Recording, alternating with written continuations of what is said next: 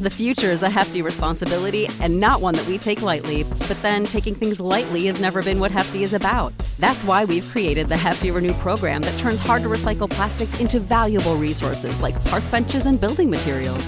To participate, simply fill up an orange Hefty Renew bag with accepted items, tie it up, and drop it in with your regular recycling. That's it. It's that easy. It's time to rethink recycling with Renew. Particular valued resources may vary by geography. More info available at heftyrenew.com.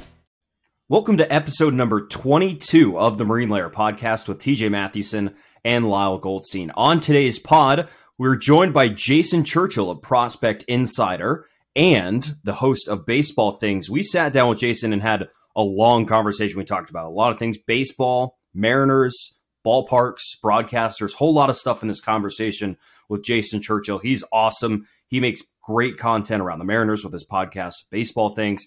And we're so happy that he could join us here on the Marine Layer podcast to talk about a lot of things. It was a long conversation, so the only other thing we'll have in this episode is Speak Your Mind, which we will close out the show with. With that, let's get it rolling.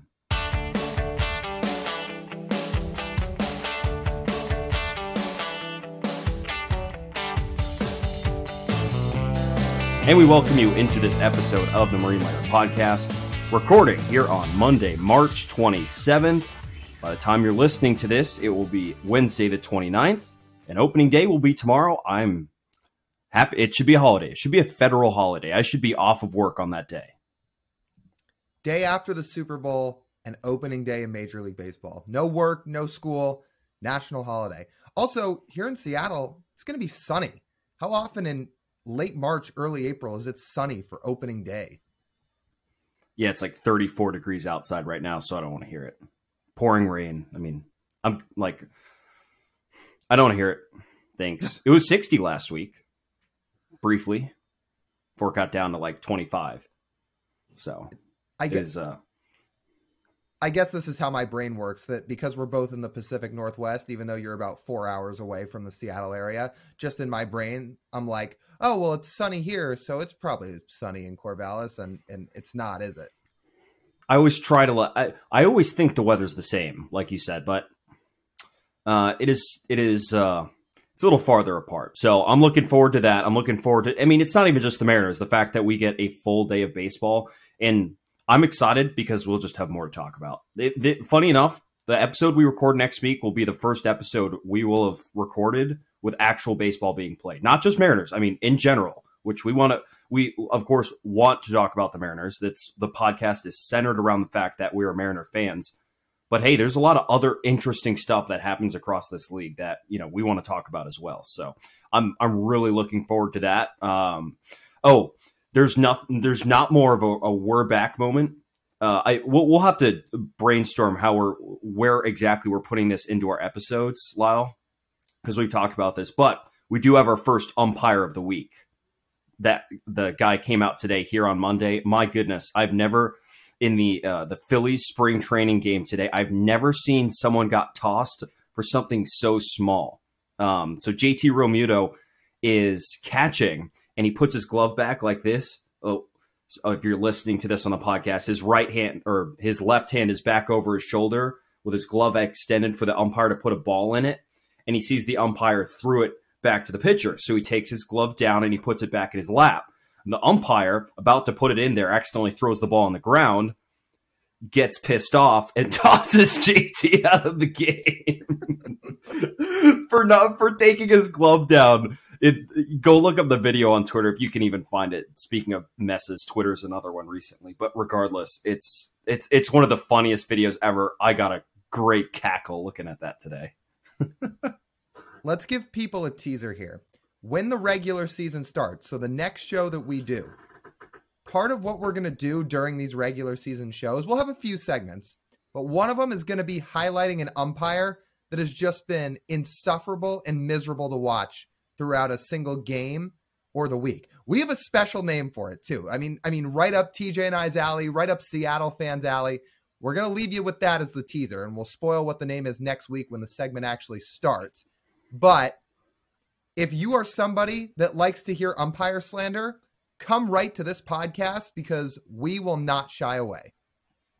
The thing I don't like and this can go right back to my beef with Twitter. So we're not going to get umpire scorecards this year. I don't believe. Not on Twitter. Not easily available. We're not? I don't think so because automated accounts cost money.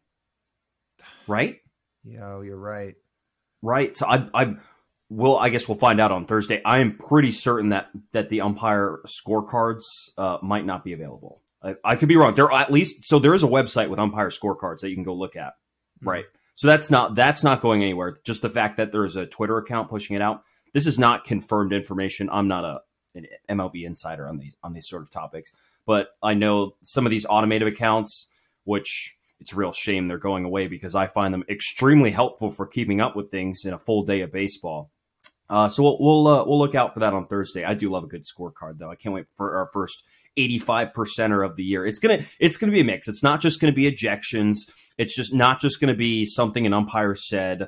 We're gonna mix in some scorecards too. It's like, man, dude, I mean, you are a professional and you're hitting at like 85% in the strikes. I mean, this just can't happen. I mean, it could be a whole number of things. And I'm looking forward to the creative ways we'll dig one up. If we were just going to do umpire scorecards, we could do CB Buckner every week. I mean, that guy's got to be in the 85th percentile just about every game he's behind the plate. It's ridiculous. But anyway, we're looking forward to that. We're certainly looking forward to Mariners baseball, to baseball in general being back. I think we have a pretty good podcast here this week to set everybody up for opening day because our interview with Jason Churchill, it's about an hour and 20 minutes, but Jason Churchill is awesome. I mean, TJ and I have followed him for years. I said it to him during the interview. He is one of the smartest Mariners people you will find. I mean, he knows his stuff so well. He does his research. He's in depth. He knows what he's talking about. And you can tell from us talking with him in the interview that he really dives deep into this stuff and really has his information. He's really on top of his information. So it's pretty cool. And we cover a lot of topics too, not just Mariners. It's a very easy flowing conversation. I enjoyed it a bunch. I mean, I know we say this every week. It was one of my favorites. It is always great to it's when we get an interview that's not really formal, right? Mm-hmm. Formal interviews get a little painful at times. I mean, it gets a little stacked, a little stiff, but Churchill, it's a great conversation. So don't want to rob you any more time of waiting to listen to that. Yeah, let's not do that. Also, 10 seconds here, side note. If you are a member of Payroll Twitter, this episode may not be for you, or maybe it is. See what Jason Churchill and the two of us had to say about Payroll Twitter. So let's not delay it any longer. Let's get to our interview with Jason Churchill. We welcome Jason Churchill onto the Marine Layer podcast. Jason's the host of the Baseball Things podcast, and genuinely, he is one of the smartest Mariners people you will find. Jason, thanks so much for coming on the show. This is really awesome. We really appreciate you joining us. Hey, no problem, guys. Checks in the mail for that. I appreciate that. I feed off of people like you guys. You know, you guys that you're wearing the Mariners gear and you watch this team religiously. I told a lot of people last year that the reason why it was fun wasn't because the team was good. It was because of everybody's engagement in it, the buzz that you hear. That was a lot of fun, and you guys are certainly part of that. Do you choose to respond to certain people versus other people on Twitter? Because I know you're talking about the fan engagement. And I know, like any fan base, on Twitter, it can be a bit of a cesspool, and we certainly see it in the Mariners world. So do you kind of pick your spots as like, okay, I think this guy just made a good point, or are you like, I'll respond to anybody? I'm usually the other way. It's a really good question. I'm usually the other way because I'm kind of a glutton for punishment a little bit. When someone says something pretty stupid, that you're generally, more likely to get something from me if you're just the complete idiot in the room. Mm-hmm. But it sounds like you think you're onto something. Those are the ones I kind of seek out a little bit. It's like, this guy needs his head flipped around, Seriously though, it's kind of random. I'm trying to actually use Twitter less, and I think by opening day, my Twitter commenting days will be to a minimum. It's time consuming. So in terms of picking and choosing what you spend your time on social media, yeah, for me, it's just going to be a lot of, I use it as a marketing tool because genuinely that's its value to me, and I'll keep the conversations in the right spots. But that's the battle, right? Like, we're all out on social media. We experience things with each other, even if we're not sitting next to them at the stadium or at the ballpark.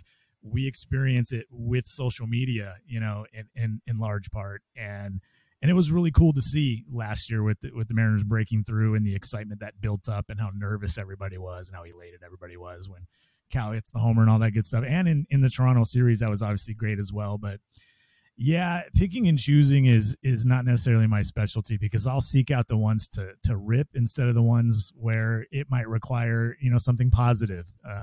So I think instead of saying, hey, Church, just be more positive, I'm just going to refrain from commenting a whole lot. I think that's a little bit of an easier path for me.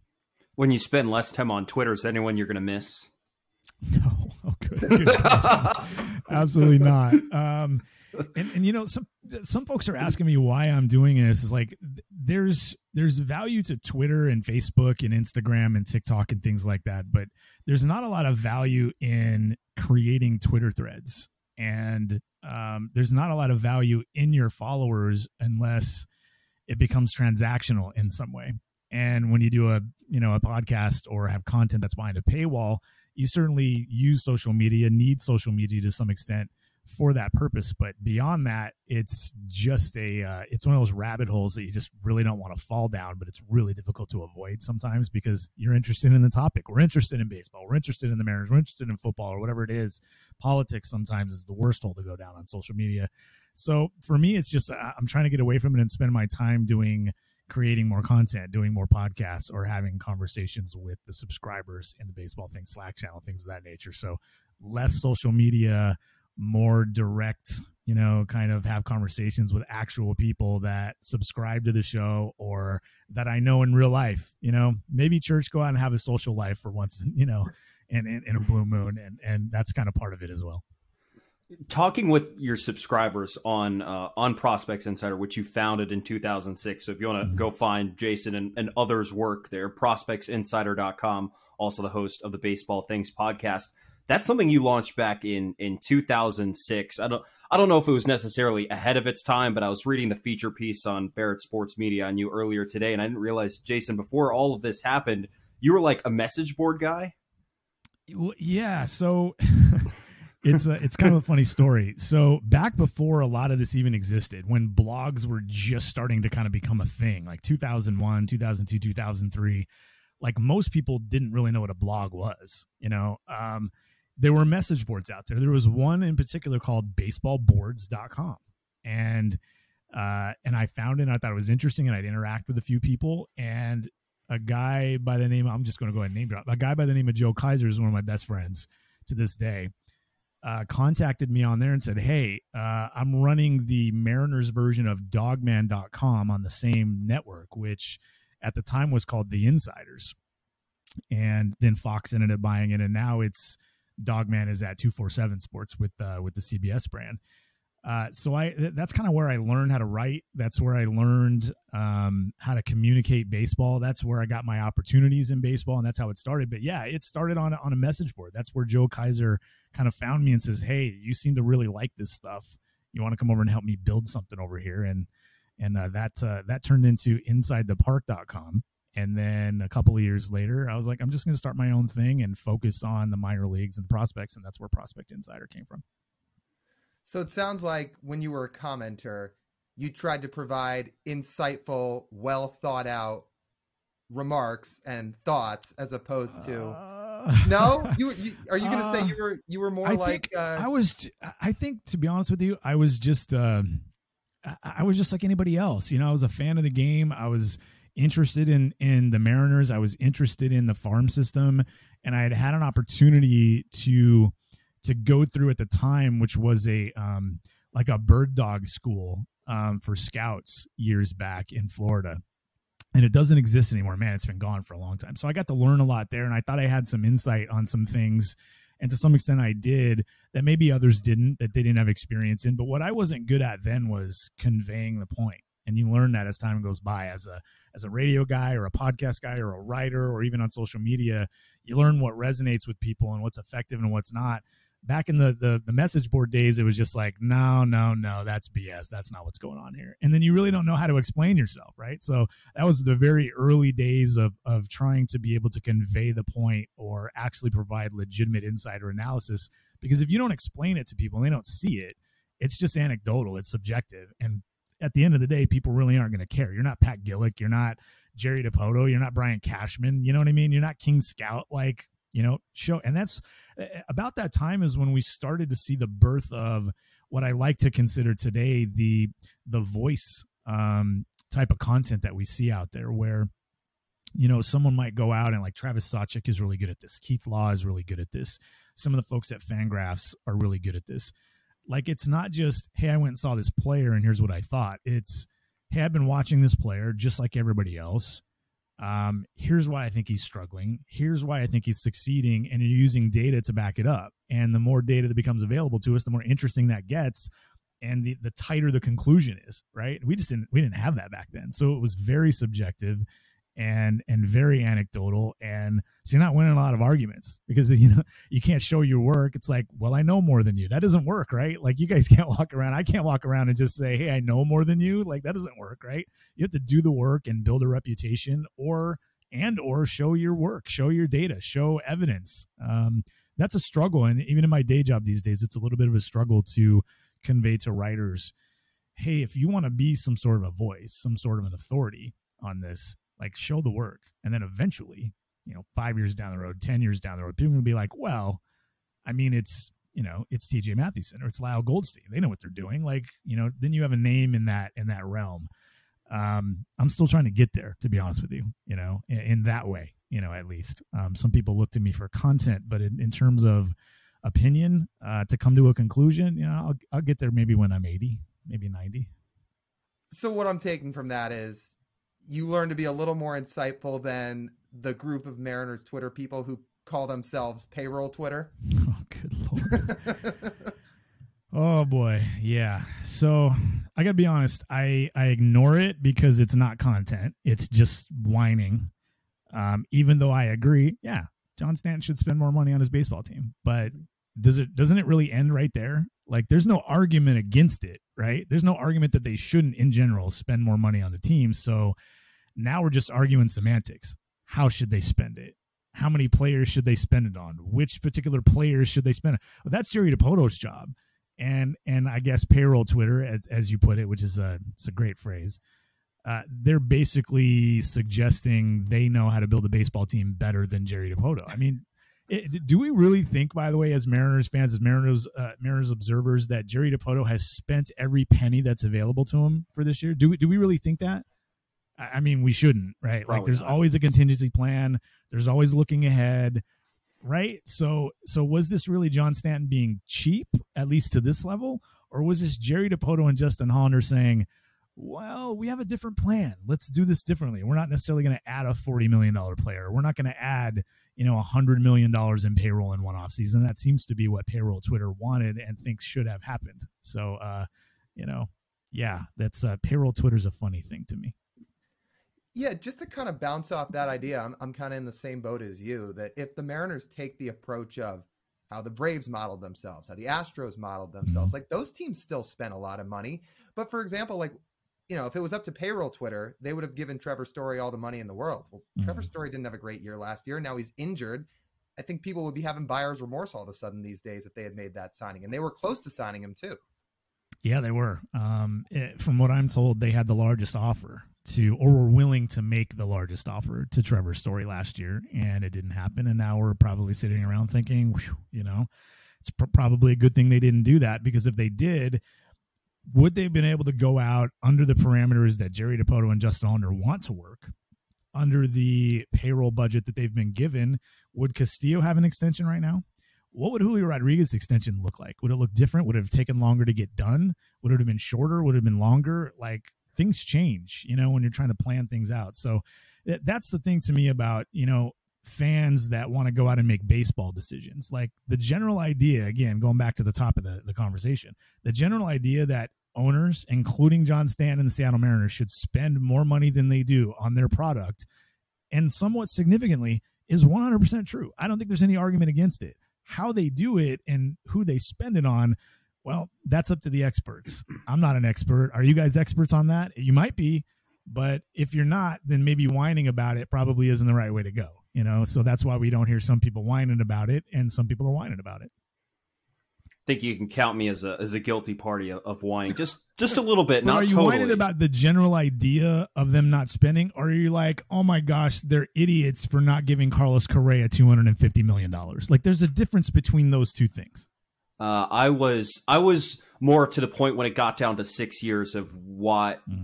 I don't understand how I don't know if they made an offer or not. I don't know how you don't when it gets down that low. In that case, when it actually becomes reasonable and not 13 years that got paying a guy into his age 42 season. It's a fair question to ask. And I don't have any inside information on the Carlos Correa situation, but when two clubs back out of larger deals, you have to start wondering what is actually going on in those exams, right? Like what is it that teams are finding that they don't like so much? So that might actually explain why Seattle didn't really want to engage, because maybe if it was going to take 6 years at the start, maybe they would have engaged, right? And then maybe learned later on, hey, we don't necessarily like the physical results. But if the Mets are saying, well, we don't really love this and we want to do something different after agreeing to a deal with them, then I'm going to buy that something in there is legitimate that's going to scare some teams away. If the Mets can be scared away, then who can't? Like, the Mariners would have been scared away too. That's the way I'm kind of looking at this because of the way the Mets have been spending the last year or so. So I get that, and that's fair, to ask at what point don't you jump in? At what point did Dansby Swanson not make sense for you, whether it be at second base or shortstop? To me, the ones are, from a baseball standpoint, not a spending standpoint, are Michael Conforto and essentially any mid-rotation pitcher, including Taijuan Walker and Jameson Taillon. Like, those guys, to me, would have fit in kind of how I'm looking at the budget moving forward, especially Conforto, to be honest with you. Not a lot of guaranteed money. The upside is an above average to plus bat that you can, and right now, like, what position are we talking about with the Mariners right now more than anything? The designated hitter spot. Even though we know there's going to be a rotation, we also know that that's going to be done with outfielders. So Michael Conforto would have fit in. They're lopsided right-handed to left-handed. There's just so many things about that were perfect. But again, I'm willing to give the club the benefit of the doubt because there's an injury history there. That's certainly not my area of expertise at all. So it's really tough. And sometimes people look at me and say, you're just somebody called me the other day. What did they call me on Twitter? Some sort of a Stanton apologist, even though I'm, sitting here saying, yeah, they should spend more money, but whining about it doesn't make you not a Stanton apologist or a Stanton apologist if you're not whining about it. It's just, hey, I'm not going to tell them exactly how to spend their money. So that's a tough one when injuries are involved in that, but that's fair. Did you guys feel the same way about the Trey Turner when Trey Turner was offered more money by the Padres and the Dodgers, I'm hearing, and turned it down to go to Philadelphia? Did you guys think, why didn't Seattle get involved in that? Or did you actually make this kind of analysis in your head and saying, I get that 10, 11, 12 years, same thing with Xander Bogaerts, for $25, $30, $35 million, paying these guys beyond age 35. I get that that's a little bit of a problem. Did you kind of think that way, or were you like, no, they should have done it? So I think TJ and I, this is why I think our dynamic on this podcast is good, because I'd like to think we both know what we're talking about, but our views can be a little bit different sometimes. At least mine was, yeah, that's way too long to be given a guy a contract for. Even a player as good as Trey Turner, who I think since 2019 is second in baseball in FWAR. Like at 40 years old, even at 36, 37, 38, 39 years old, you're not going to be getting any bang for your buck. And that's how those contracts go. But I actually prefer the way DePoto has kind of managed his way in his time as the GM and now president of baseball ops, where, yeah, he doesn't want to give out another Robinson Cano contract. He's trying to keep a flexible payroll while still giving him opportunities to spend money elsewhere. So yeah, when Turner got that deal, especially knowing that usually how it goes with Seattle is they have to overpay to get any free agent, I was like, yeah, I think I'm good.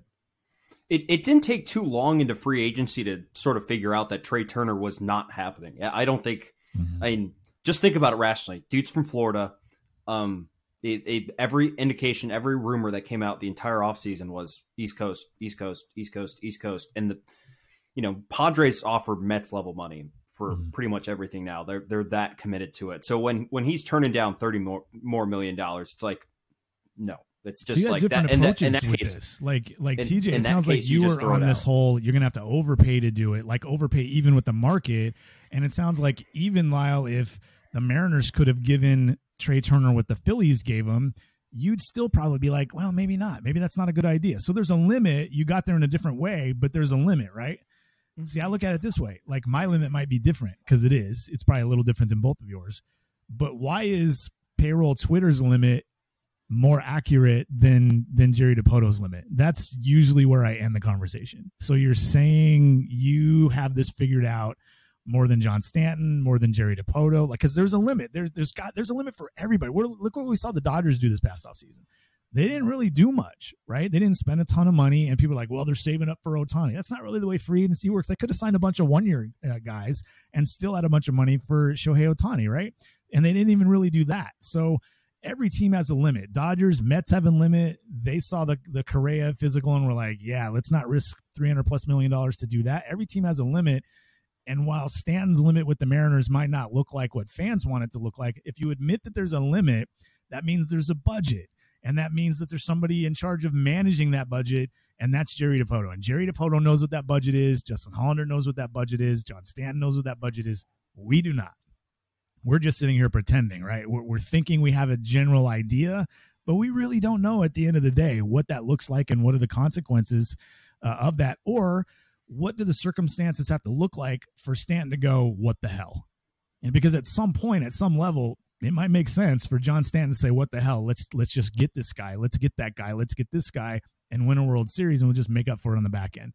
I don't know what that is because I don't know what the limit is. I don't know what the actual budget is. I think if they're going to go all out, like you're making the point of for anybody, it's going to be for the guy next year. Like there's no guarantee they land him, but DiPoto usually doesn't offer contracts like that. That's at least my 2 cents on it, that if he's going to give out some 10-year contract, it has to be a unicorn type of baseball player, which of course Ohtani is. We're hearing about, at least back channel, I'm hearing about numbers like 15 years and $575 million. 15 years. Okay, so the 15 years is to dumb down the payroll, the year-to-year payroll, kind of like what the Padres tried to do with it was with Judge, I think. They offered him, I think they gave him 14. Sure. Right? I think that was, yeah.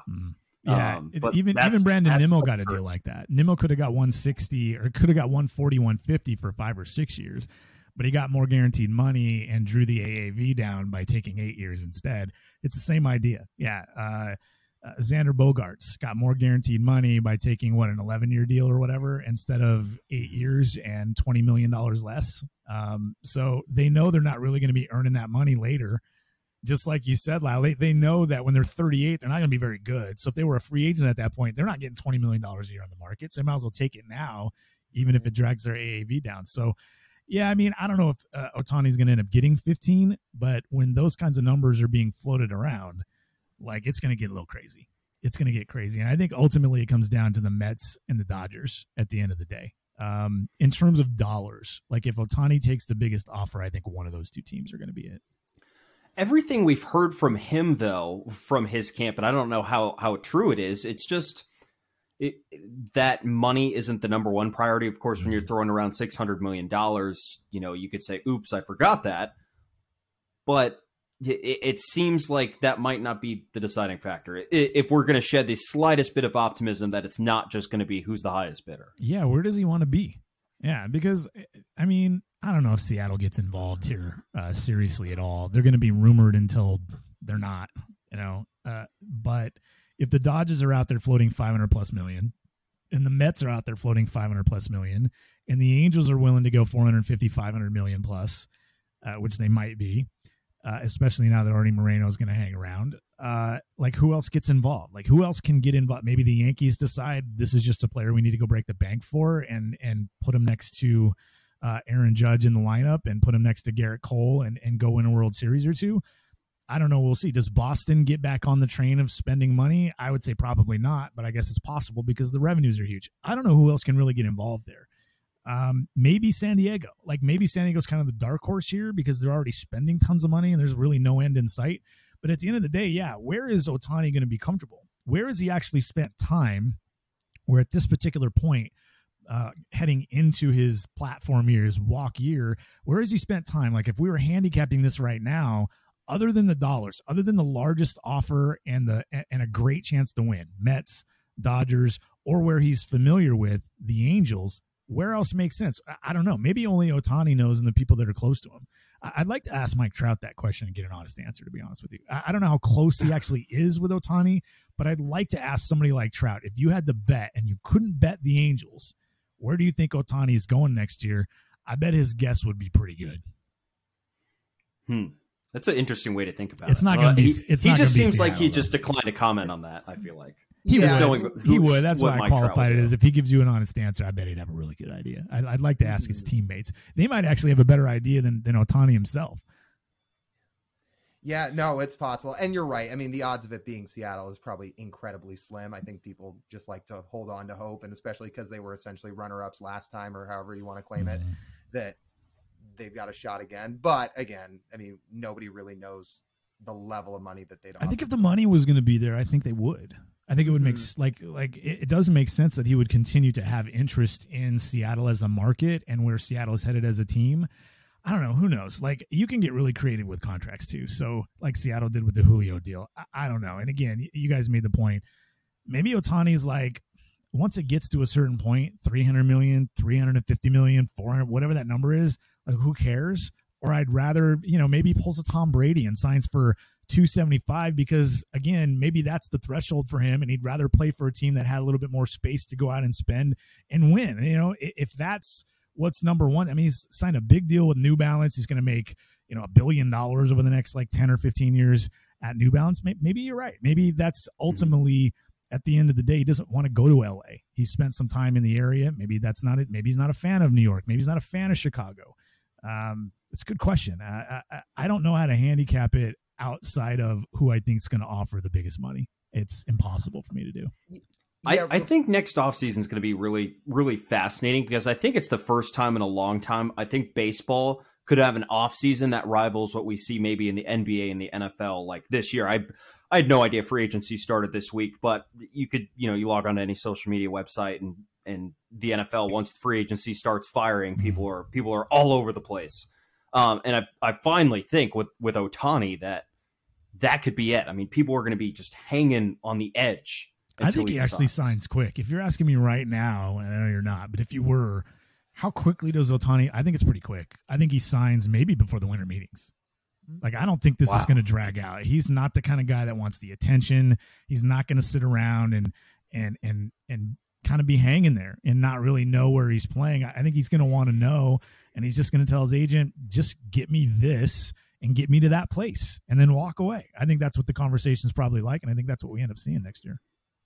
Divish actually kind of made an interesting point. We had him on a couple weeks ago, and I hadn't thought about this, and I don't know how much this will play a factor. But he was talking about how his mom's from Japan, and he's talked with a bunch of people that are involved with baseball in Japan, and they were kind of thinking that another view Ohtani might have on this is he was saying that in Japan, signing with the best team that's already a super team or taking the most money isn't quote unquote the honorable thing.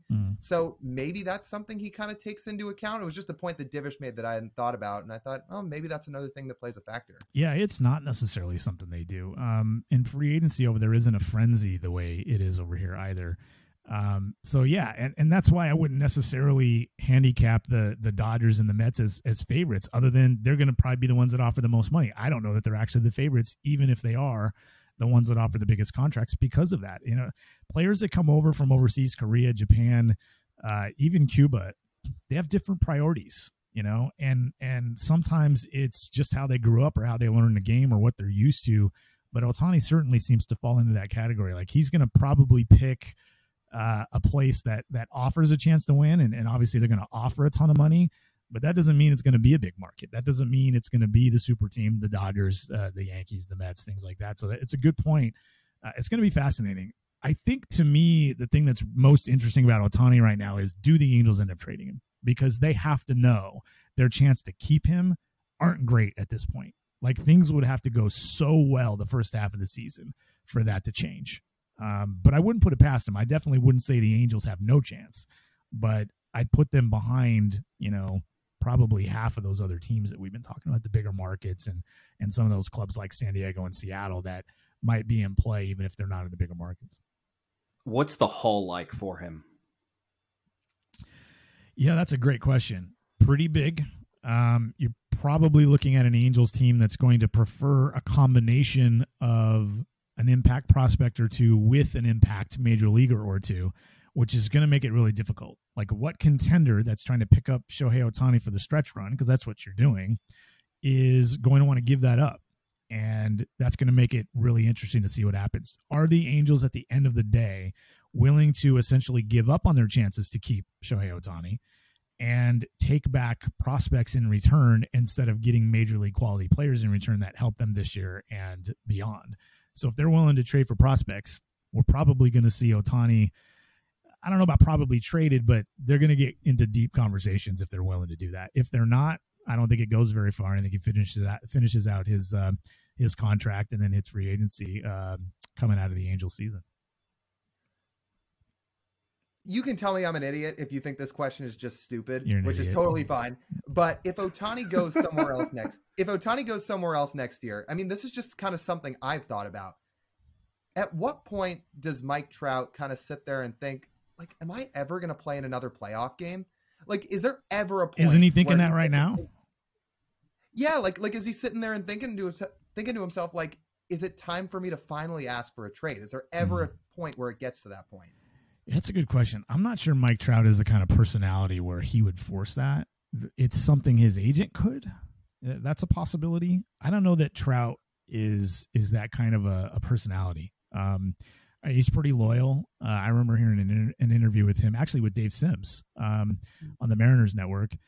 Dave asked him, why LA? Like, why have you made LA home? And he just said that his wife fell in love with LA and living at the beach, even though they were from the East Coast, even though they're from Jersey, New York. And that was it. And now they've been there, 12 years or whatever.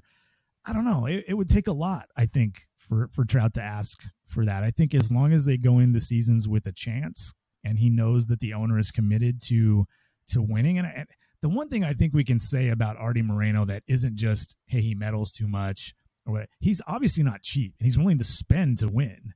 Like, it just hasn't happened. His meddling hasn't been helpful, but it just hasn't worked. They've spent money in a lot of the wrong directions and it just hasn't worked out. And he allowed Mike Scioscia to derail Jerry DiPoto's plan, or maybe they are in the position the Mariners are in right now. But yeah, I think as long as Trout is sold on the direction of the team, probably sticks it out. It'd be really weird to hear. I'd be surprised if we ever heard that Mike Trout is asking for a trade. I'm not saying it's impossible. It just seems weird, doesn't it? Doesn't it seem out of character for him? Totally. Yeah. I just wonder if he's just got the itch to play in a postseason game, try to win a World Series. I mean, obviously he does, like every player, but I guess to the point where he thinks I might have to do it somewhere else. Yeah. That's where my mind was going. Yeah, I certainly don't know Mike Trout personally, so it just seems from afar that it's not in character, but who knows, he's getting a little older. He's on the other side of 30. It's kind of time for them to win and for him to have that opportunity. And he's only been there once, and hey, guess who was the general manager when he had that opportunity? It's true.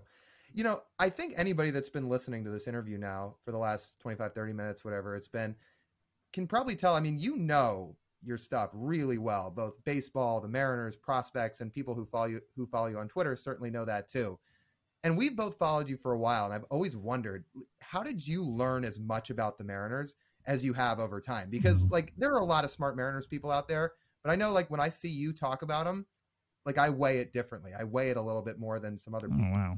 I appreciate that. Thank you. I think you have to, first of all, you have to care about it. You have to care about actually learning it and not trying to cheat it, not trying to cut corners.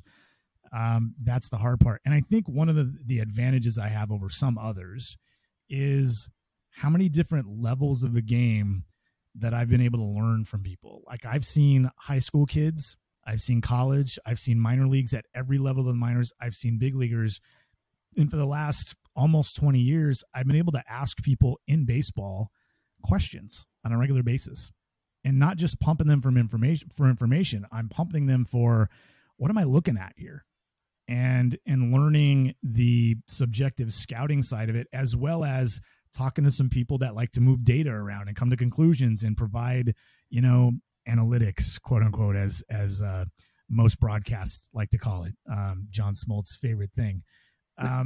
Those people are looking at information that's factual and trying to come to projections with it. And I have access to ask people questions like that. So I'm trying to be as well-rounded as I can to form opinions and to, so to speak, come to conclusions. And I think that's what makes it unique for me. I think I've been doing it a long time too. I think that's the biggest advantage. I mean, how old are you guys? I'm 49. I turned 49 years old 2 weeks ago, which is a little scary to think of because when I first started, I wasn't that young when I started. I was in my 30s already. We're talking 2002, 2003 when I started really digging into this. So I've been at it 20 years, and that experience will help. You talk to a Ryan Divish, he sounds a little different when you talk to Ryan Divish than when you talk to, like, I don't know, the typical beat reporter, because Divish is invested in it. And Divish has spent time sitting behind a plate talking to Scott. You can tell the difference between a beat reporter or a columnist that goes the extra mile to learn that side of things, the scouting side of things, the front office side of things, the player development side of things, the numbers and how they meld it all together. And those that really don't and focus on it, it doesn't make the others wrong or worse, but it does make Ryan Divish a little bit unique in my opinion. That's why he's always been, my favorite of the beat reporters. But I've always tried to do that. I've seen Ryan at games. He'll sit back there, make notes, talk to scouts. He does the same thing. And that's how I've tried to differentiate kind of how I view the team, how I watch baseball, how I look at baseball from so many different layers. And I'm getting even more of that now in my day job with access to guys who evaluate players from the age of 13 or 14 all the way through college and the pro game. And, when you have access to, and I'm very lucky, there's a lot of luck involved. This isn't like, I should talk to this guy because this is who he is. It was like, here's a nobody that has the nads to ask me a question. I'm going to go ahead and talk to this poor kid. That was kind of the approach to me when I was, when I was pushing through. And it all started in Everett in 2003. I was at a game, and Charlie Kerfeld, who at the time was with the Mariners, former Houston Astros pitcher, came up to me and asked me if I could check a score on my computer for him. And that's the first scout that I ever met. And Charlie has been a great resource for me ever since. And that just kind of gave me confidence. I'm going to ask people questions. And, I've since learned that if I started asking those questions sooner, I'd be a little further along. And it's one of the things that I push when I talk to younger people. Make the ask, man. Like, there's no such thing as a dumb question, like prefacing things with like, this might be a dumb question, so please call me an idiot if it's a dumb question. Like, I get it, but there are no dumb questions. And I've asked a lot of questions that could have fallen under that category, but because I asked it, I gained information or developed a relationship, and that's been really big for me. You were spending a lot of time in Everett, also in Tacoma as well, with that first gig you got. Yeah, Inside the Park, when Joe and I were doing Inside the Park, Joe thought he'd reach out and say, "Do you think we could get credentialed at Cheney Stadium and at Everett Memorial?" And I was like, "No, no." And then he did, and it was like we were in. I remember the first game I watched was Rich Harden against Rafael Soriano at Cheney Stadium, which was a great matchup. And then the second game I saw was also Rich Harden against Rafael Soriano like a week later. Pretty crazy to see back-to-back stars like that. And having access like that and kind of a boots on the ground mentality, you'll learn a lot that way. It's pretty incredible. I remember walking into Dan Roan's office and asking him questions, the old manager of the Rainiers, and who was the one after that? They had a guy after that who had a really good player development history, and I'm drawing a blank on his name at this point, but Dave Brundage actually is the guy. He'd won championships at AA San Antonio in the system and came up to AAA. He was a lot of fun to talk to. People that ask me who was my favorite interview ever, it's Roger McDowell. Happened at Cheney Stadium, I don't know, 15, 16 years ago. We were sitting down the left field line at Cheney there, and I wanted to ask him about pitchers and the injuries and how he managed pitchers and handled pitchers and just get his take on the whole. Guys were dropping like flies in pretty much every organization, especially Pittsburgh with Brian Bullington and guys like that in the early to mid 2000s. And the conversation turned into his old Mets teams. And he was on that 86 Mets team that won the World Series and the 88 team that was in the LCS against the Dodgers, the Orel Hershiser-led Dodgers. But he talked more about the 87 Mets than the other two because he thought that team was actually better. But when you get those opportunities to talk to people like that and learn like that, it's endless. Like, the possibilities are absolutely endless. And I took notes on everything. I recorded a lot of stuff. I watch games. I watch every Mariners game at least twice. So I get Kelnick's at bats twice. I get Julio's at bats twice. That way, when I see something that's different or new, I actually recognize it. I watch a lot of minor league games twice, usually on some sort of a DVR kind of a situation, so I can rewind and watch at bats, watch pitching deliveries, things like that, and ask questions. Asking questions is the most important thing I could ever teach a kid or a young person or even an adult. I'm telling friends of mine that are older than me, ask the question, ask them. Like, don't sit back and wonder, just ask the question. And that's really been helpful for me, even though I did battle, kind of the bravery wall a little bit. Do I want to walk up to he's the general manager of the Seattle. Do I want to walk up to Pat Gillick right now? Because I really didn't. I was afraid to do it, but I was glad I did at the end of the day. And that's really set me up for to have a chance to talk about baseball and write about baseball, for a living all these years to be involved at that level. And it's been a lot of fun. I get to come on and talk with you guys too. We've been spending like the last half hour, 40 minutes talking about Mariners baseball. And if I hadn't asked all those questions of all those people that scared me 10, 15, 20 years ago, we wouldn't be here talking about this. So that's really one of the biggest difference makers for me, is seeing all those games and developing relationships so I had access to people to learn more. Where's your favorite spot in the minor leagues? It sounds like you've been to a lot of minor league spots then. Yeah, I've seen most of the Cal League stadiums, about half of the old Midwest League stadiums, at least. Seen a few Eastern leagues, a few of the old International League stadiums. I think my favorites, I really do like Cheney Stadium, as long as you're sitting behind the plate. If you're up in the press box, you can't see down the left field line. So a little bit of a design flaw there if you're sitting in the press area at that ballpark. But I saw Modesto and Stockton last year at Stockton and really, really liked that ballpark. That was one of my favorites. I think Nashville and Memphis are right at the top. I think Reno is near the top, and all three of those are in the Pacific Coast League. I haven't seen the Mets affiliate, the New Orleans affiliate down there.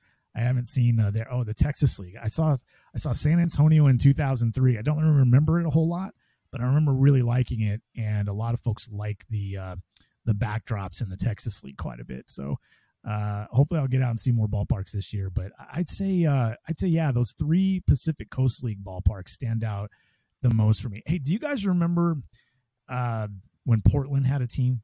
Or you might be too young to. Portland had a AAA team for a while.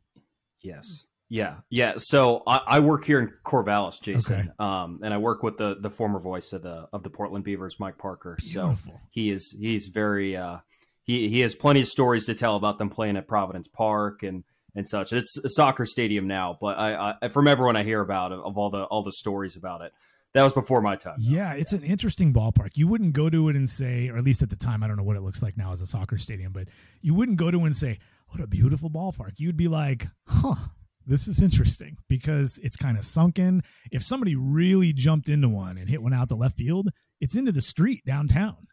And if you're standing around, you're liable to get hit. If you're parked on the side of the road, if somebody really tanked one like 460, you're getting hit. And then in right field, like above right field, there's like this there was like this gym, and you could see people on their treadmills and workout machines. It's just so odd, and so had all these little goofy intricacies about it. Yeah, Chris Metz got me in quite a bit down there in Portland. That was a lot of fun. I like quirkiness in ballparks like that quite a bit. So, I love T-Mobile Park. I love Oracle Park, the old AT&T down in San Francisco. I think the most underrated big league stadium I've ever been to is the new Busch Stadium in St. Louis. Like, I don't understand how people can go to that stadium and not go, this might be the best park here. This might be the best park in this league.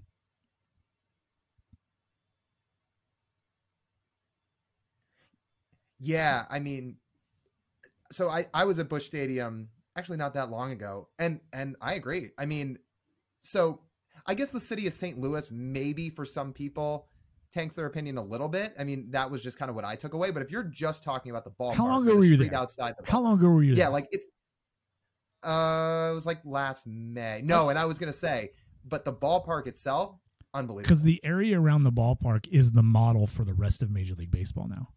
They have this whole like a baseball city sort of thing going there, and It's amazing. And that's what DC is trying to build. That's what the Orioles really want. They got a little bit of that. That's what Seattle really wants, but haven't even made really one significant move other than buying the old brewery over there and building a new restaurant and pub. That's what every major league club wants around their stadium. It is absolutely amazing. So I would totally understand that if you saw the stadium before that was all built, but the last couple of years is essentially, it's amazing. It's absolutely incredible. I asked Ken Rosenthal last year. We were in St. Louis actually, and I asked him. We're on the back of a golf cart being driven back to the hotel, and I go, hey Ken, what's your favorite park? Because this one's like underrated, right? And he goes, yeah, I really do like it here. He goes, but Ken worked in Baltimore, so he spent a lot of time at Camden. And so he said Camden was his favorite, but that Busch might be the one right next to that. Camden's kind of his home ballpark. Camden, I got to go to Camden for the first time over the summer. It is just a beautiful ballpark. Maybe a little bit more shade, but the ballpark itself was unbelievable. What I like how you mentioned, like how the area around the ballpark for St. Louis really makes it that much better, because that's why I'm sort of a proponent for downtown ballparks, because that's not really something you can do when you plop a ballpark out in the middle of nowhere and you just surround it by a bunch of concrete. Mm-hmm. It really, I think, takes away from the atmosphere, which is why I like T-Mobile where it is. I'm just trying to think off the top of my head, like what you would do to sort of make it like that ballpark atmosphere you're really shooting for. Yeah, around you know what would have been a good step one to that several years ago? Building a basketball arena south of T-Mobile Park. Putting that much more value in every other venue and every other business that might want to be down there. But yeah, usually it's just red tape. Like everybody agrees doing things like that is a good idea. But a lot of it's red tape. Who owns these buildings? Like, I think it's goofy that King 5 is literally kitty corner. The building that King 5 is in is kitty corner from the ballpark. That whole building over there, sorry, Chris Egan, you're like the greatest human being of all time, but your building should not exist over there. Like your building should be somewhere else. Let's move it. Let's put shops in there that are baseball related. Let's put restaurants in there. Let's put bars in there. Let's put merchandise stores in there. It's a perfect spot. Instead, it's very corporate-y and very, it's like, what are we doing down here? And then like, what is across the street when you're standing, like, and you're looking across at King 5, that building, when you look this way, what is it? Really nothing. Like, what are we doing down there? Like I don't want to say it's wasted space. There are businesses over there, but they're not really the kinds of businesses that would benefit most or benefit from or benefit most of the people that are down there on a regular basis. Like people that have painting companies. And it's like, what are we doing? Right. Like, and they've been down there for years. And I think there's just a lot of red tape in terms of turning that around and making it kind of a baseball city sort of a situation. Yeah. And you know what? The words didn't come out right about my experience at Busch Stadium. Like all the time I spent walking around the ballpark and in the ballpark, again, it was amazing. Mm-hmm. Like I have my own personal list. You just don't like the town itself, which neither do I, like, bro. Yeah. Neither, okay. Yeah, okay. So that was it. Like when I started to walk around some of the rest of the town, I was like, but no, the ballpark and the area around the ballpark. Yeah. Awesome. Like Busch Stadium's in my top 5 or 6 parks. And about every 11 feet on the concourse in that stadium, there is a different kind of nachos that you can buy. Now, I must have not. When I was there last, I got one kind of nacho, and I was lucky enough to be working a game with Aaron Goldsmith, which means John Smoltz was there. And as goofy as that guy can be on the air, he's goofy in a positive way off the air. He got this huge plate of nachos, and because he didn't want to get stuff all over his shirt before the game, puts on this huge bib that went all the way down basically to his knees, and they end up showing it on the broadcast, and he ate that whole thing. But that stadium, like seriously, like every 10 or 15 feet, it's like, oh, they have nachos that they put chicken on. Oh, they have nachos where they put like 9 kinds of cheese. Oh, they have nachos where it's more like a taco. It's like, is this nacho stadium? That's what it felt like. And I'm all for it because it's one of my favorite snack foods. So there are a lot of little things about that ballpark that are great. And I think every stadium kind of has that. Although to me, T-Mobile Park, what is the signature thing at T-Mobile Park? The grasshoppers. I get grasshoppers could be, yeah. If you go away from food, the roof, obviously. But I don't know, the garlic fries, which are just awful. Like, come on, like. You're not a garlic fries person? Get out of here with your garlic fries. Like, right? Like They're good. I love them. How dare you infringe upon my comfort watching a baseball game with your garlic fries? That's my approach to garlic fries. Yeah, they're not for me. I would say that's the signature thing. I think now that you mention it, like T-Mobile, it might almost be at fault that it has too many options. Yeah, because now there's not this one thing that sticks out. Yeah, that's a good point. Right. I like the garlic fries. I'm but I'm in the category of people, I think Ryan Divish included, who do not like the pen. That's the part of T-Mobile Park I stay away from. Sure, yeah. Yeah, that's not for me either. I'm too old to hang out in the pen. I walk out there and people are like, what's this old guy doing here? I just want to be with people that want to watch baseball, and that's not exactly too many people with their back to the field for you. You got You just got to push to the. You just got to go to the front. It's true. You got to get there early. Get all the way to the front row. Yeah, you got to get there early. Yeah, I know. Yeah. That's the dedication. Y'all might, and they have all the beer Y'all options. might be pretty enough to get up there. Usually they only let the ladies up there. It might work for you guys if you get there early enough. You know that's how they do it, right? I've never tried pushing. I am absolutely lying. I didn't think so. Right now, yeah. Well, maybe we'll have to give it a shot at some point this year and report back. Yeah. You know, you said something a couple minutes ago that I actually really wanted to ask you about, because you were talking about, one, riding back in a golf cart with Ken Rosenthal. You were also talking about working a game with Aaron Goldsmith and John Smoltz. I think this is something that maybe not a lot of people know about you, but that is another job you have, is you do stats for Aaron Goldsmith for national baseball games and some of the national football games that he does, whether it be college or NFL. I guess mostly Goldsmith does college, but how did you end up making that? Total luck. Like in 2019, I was on a weekend vacation in Oregon at Multnomah Falls, and Goldsmith texted me, and I knew Goldsmith a little bit from when Steve Sandmeyer and I had the radio show at CBS, because we had him on, and when we did a remote, he would always come over and sit down and talk to us. So I knew him a little bit. And he texted me one day, and he goes, hey, it's Aaron Goldsmith, and I'm curious if you'd like to go to St. Louis. The first trip happened to be St. Louis as well, and do stats for me for the Cubs and Cardinals on Saturday. And it was like the previous Sunday. So I'm sitting around Sunday, and it's like 5 or 6 days away. And I remember replying saying, well, I don't know really what that means or what that entails, but yeah, like, why would I turn that down? Right. So just incredibly lucky, like right place, right time. Like somebody said to him, like, maybe see if Churchill can do it, and yeah, so Aaron and Aaron's no longer going to do Fox games. So he won't be gone for all those weekends during the baseball season. He won't be gone in September doing college football, which would be great for Mariners fans that want to see him on the television broadcast. But it was just pure luck, like just about everything else that's ever happened to me. So much fun to go on those trips, baseball and football. And for football, I was the spotter. So I used to make the joke that all I did was point at things. Because if you know what a spotter is, he's just helping the play-by-play guy. Like, this guy made the tackle, this guy recovered the fumble, this guy caused it. That's all I'm really doing. So I'm standing there watching a football game and getting paid to do it. It's ridiculous, right?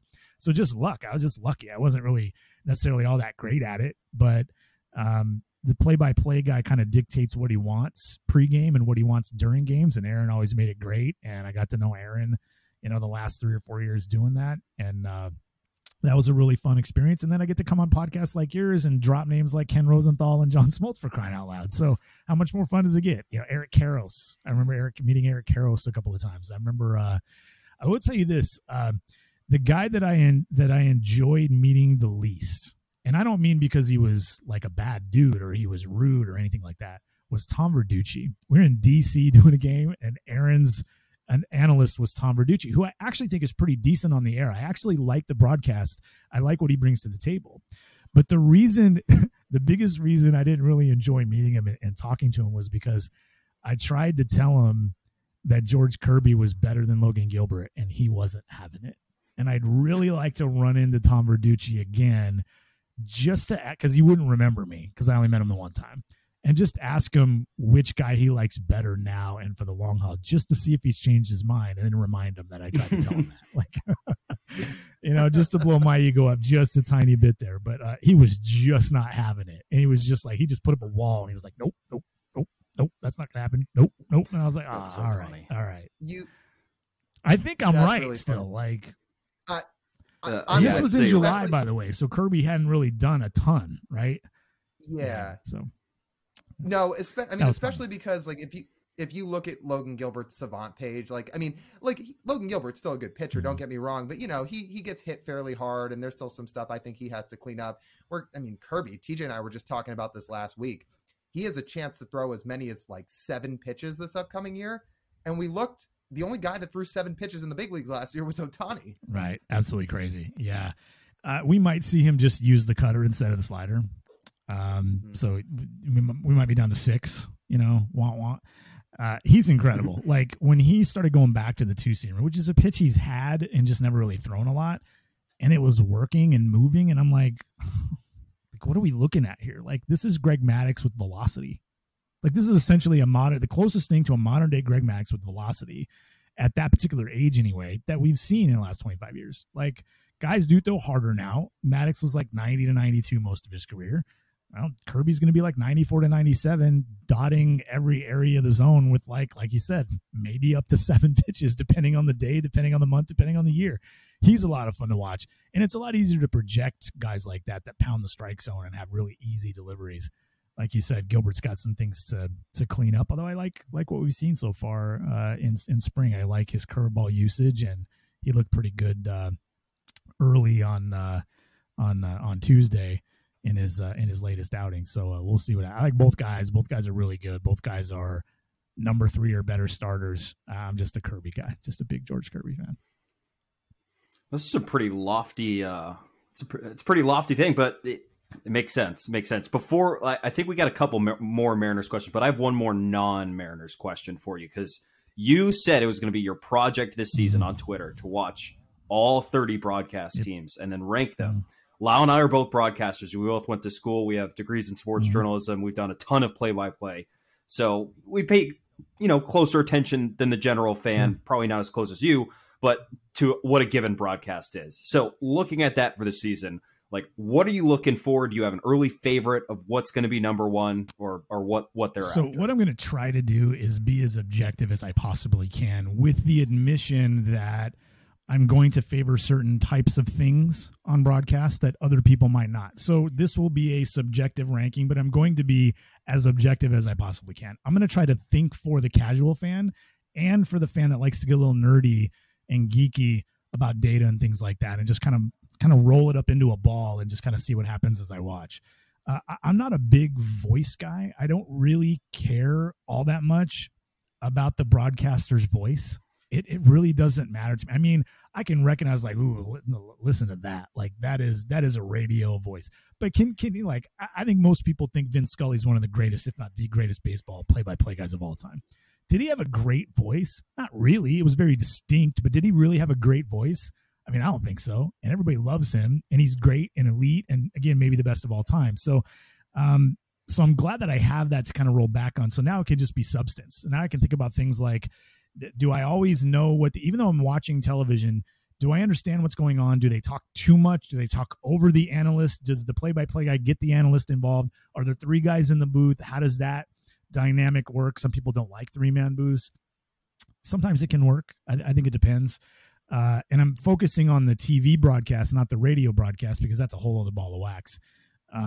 So yeah, I think, and I haven't really written down, but I will, kind of the criterion, for that. And as soon as I do, I'll have a better answer. But yeah, I want to think for everybody that watches baseball games, the casual fan that watches a game or two a week, the fan that watches every night but isn't really a baseball nerd, so to speak, and then the absolute diehard that tries to know and hear everything and understand everything. Does the broadcast bring something to the table for everybody, and is it proportionate to the expected size of the audience? Because most of the people that watch those games are just casual fans. Like, we know that. So a little bit bigger piece of the pie has to go toward what the casual fan needs out of the game. But I think even geeks like us, I think you guys would throw yourselves into that category. You still need all those basic things when you're watching a game. You still need, hey, remind me how many outs there are, even though I know I can look up at the screen, or remind me that Diego Castillo has pitched 2 days in a row, so he's probably down. Because if I'm watching a game, like if I'm at a game or I'm watching a game, it's a little bit different. But if I'm watching a game just to have fun and I'm not really thinking about things like that, if I'm more of a casual fan, I need to be reminded of that. And even if I'm the nerd that's like, boy, I don't like the Diego Castillo matchup, Aaron Goldsmith or Dave Sims saying, we were told before the game that Diego Castillo is probably the only guy down in the bullpen. I need that stuff. But if you watch broadcasts, not all of them are good at reminding you of those things. Not all of them are good at asking the questions of the manager and the pitching coach or the hitting coach or whoever might be the relevant conversation at that particular time in the broadcast, things that they might need to know during that day's game. Some of them are good at it and some of them really aren't. I can tell you from my experience working with him, Aaron Goldsmith is going to do that homework. I know that. So, and that's going to be the tough one for me. If I don't rank the Mariners number one, first of all, will I live to see the next day, and will Aaron Goldsmith be arrested right away, or will he? No. And if the Mariners aren't number one, where do they rank? That's going to be the big question, because that's obviously the broadcast team that I hear the most, that I listen to the most, that I know the most. I have conversations all year round with Dave Sims as well. Nobody really knows Mike Blowers. So I'm not sad that I don't know Mike Blowers. I don't take anything from that. But yeah, they're going to rank pretty high. I think the home team is going to, but I'm looking forward to doing that. I'm going to start out, I'm going to do it division by division, I think, and listen to at least one full game, take notes, and then around the 50 game mark, just kind of see how many teams that I've watched, that I've listened to, and how many times I think I need to go back. And I'm going to make this as scientific as I possibly can. I'm going to have a lot of fun doing it. I also hope to meet some of these people on the road this year, which is going to be fun. I plan on visiting a bunch of ballparks this year that I haven't been to. I'm starting with Cleveland and Pittsburgh on a trip in May. And on that same trip, I'm going to go to the Buffalo minor league ballpark for the first time. So I'm going to fly into Cleveland, Pittsburgh, and Buffalo and do that. But I'm hoping to meet some of those broadcast teams too. So it'll make it even harder not to rank them high, because I'm going to like them personally, right? That's how it always goes. So it's going to be fun. I'm looking forward to it. Were you texting Goldie every single day when he was getting courted by St. Louis? No, because should I tell you this? I already knew. I knew what was going to happen. Yeah, I knew before he went to St. Louis what was happening. I just couldn't tell anybody. Yeah. All right. And I almost thought of, asking him, hey, do you mind if I break this? But then I thought, no, let's let somebody with a bigger, like, beat reporter style following break this, and they'll talk to Aaron, and it'll be in the Times, and it'll be on Root Sports, and it'll be, and it'll be on 710. And so I just let it go. But yeah, I knew, like, I'm not sure, to be honest with you, how much Aaron has talked about this, but he had some family move out to Seattle in November from St. Louis. And I just thought, I'm not even going to ask him. I know he's not leaving. I know he's not. And then I heard from him before he went to St. Louis that he's going to do it, but he was like 99.999% sure he just wasn't going to take the job. And as soon as he realized, I just can't do this, like, he bowed out. Yeah. Yeah, he's another person we definitely hope to have on here at some point. I know he's already been asked a million times about the whole Cardinals, Mariners, like, off-season free agency that he had, but just to hear a little bit about it from him. Plus, he's another baseball nerd, so I think here, do this when you guys have him on. Do this. Ask him something that involves me that would be funny. Like, ask him something along the lines of how thankful he is that he got to work alongside me for the last 3 or 4 years doing football, and something along those lines. And he'll probably sniff it out that I set you guys up for it, but do something like that. So before you have him on, like, let's have a short conversation, and I'll give you something really good to ask. Perfect. Aaron Goldsmith is one of my favorite. They were welcoming Aaron Goldsmith on, just kicking it off, Aaron.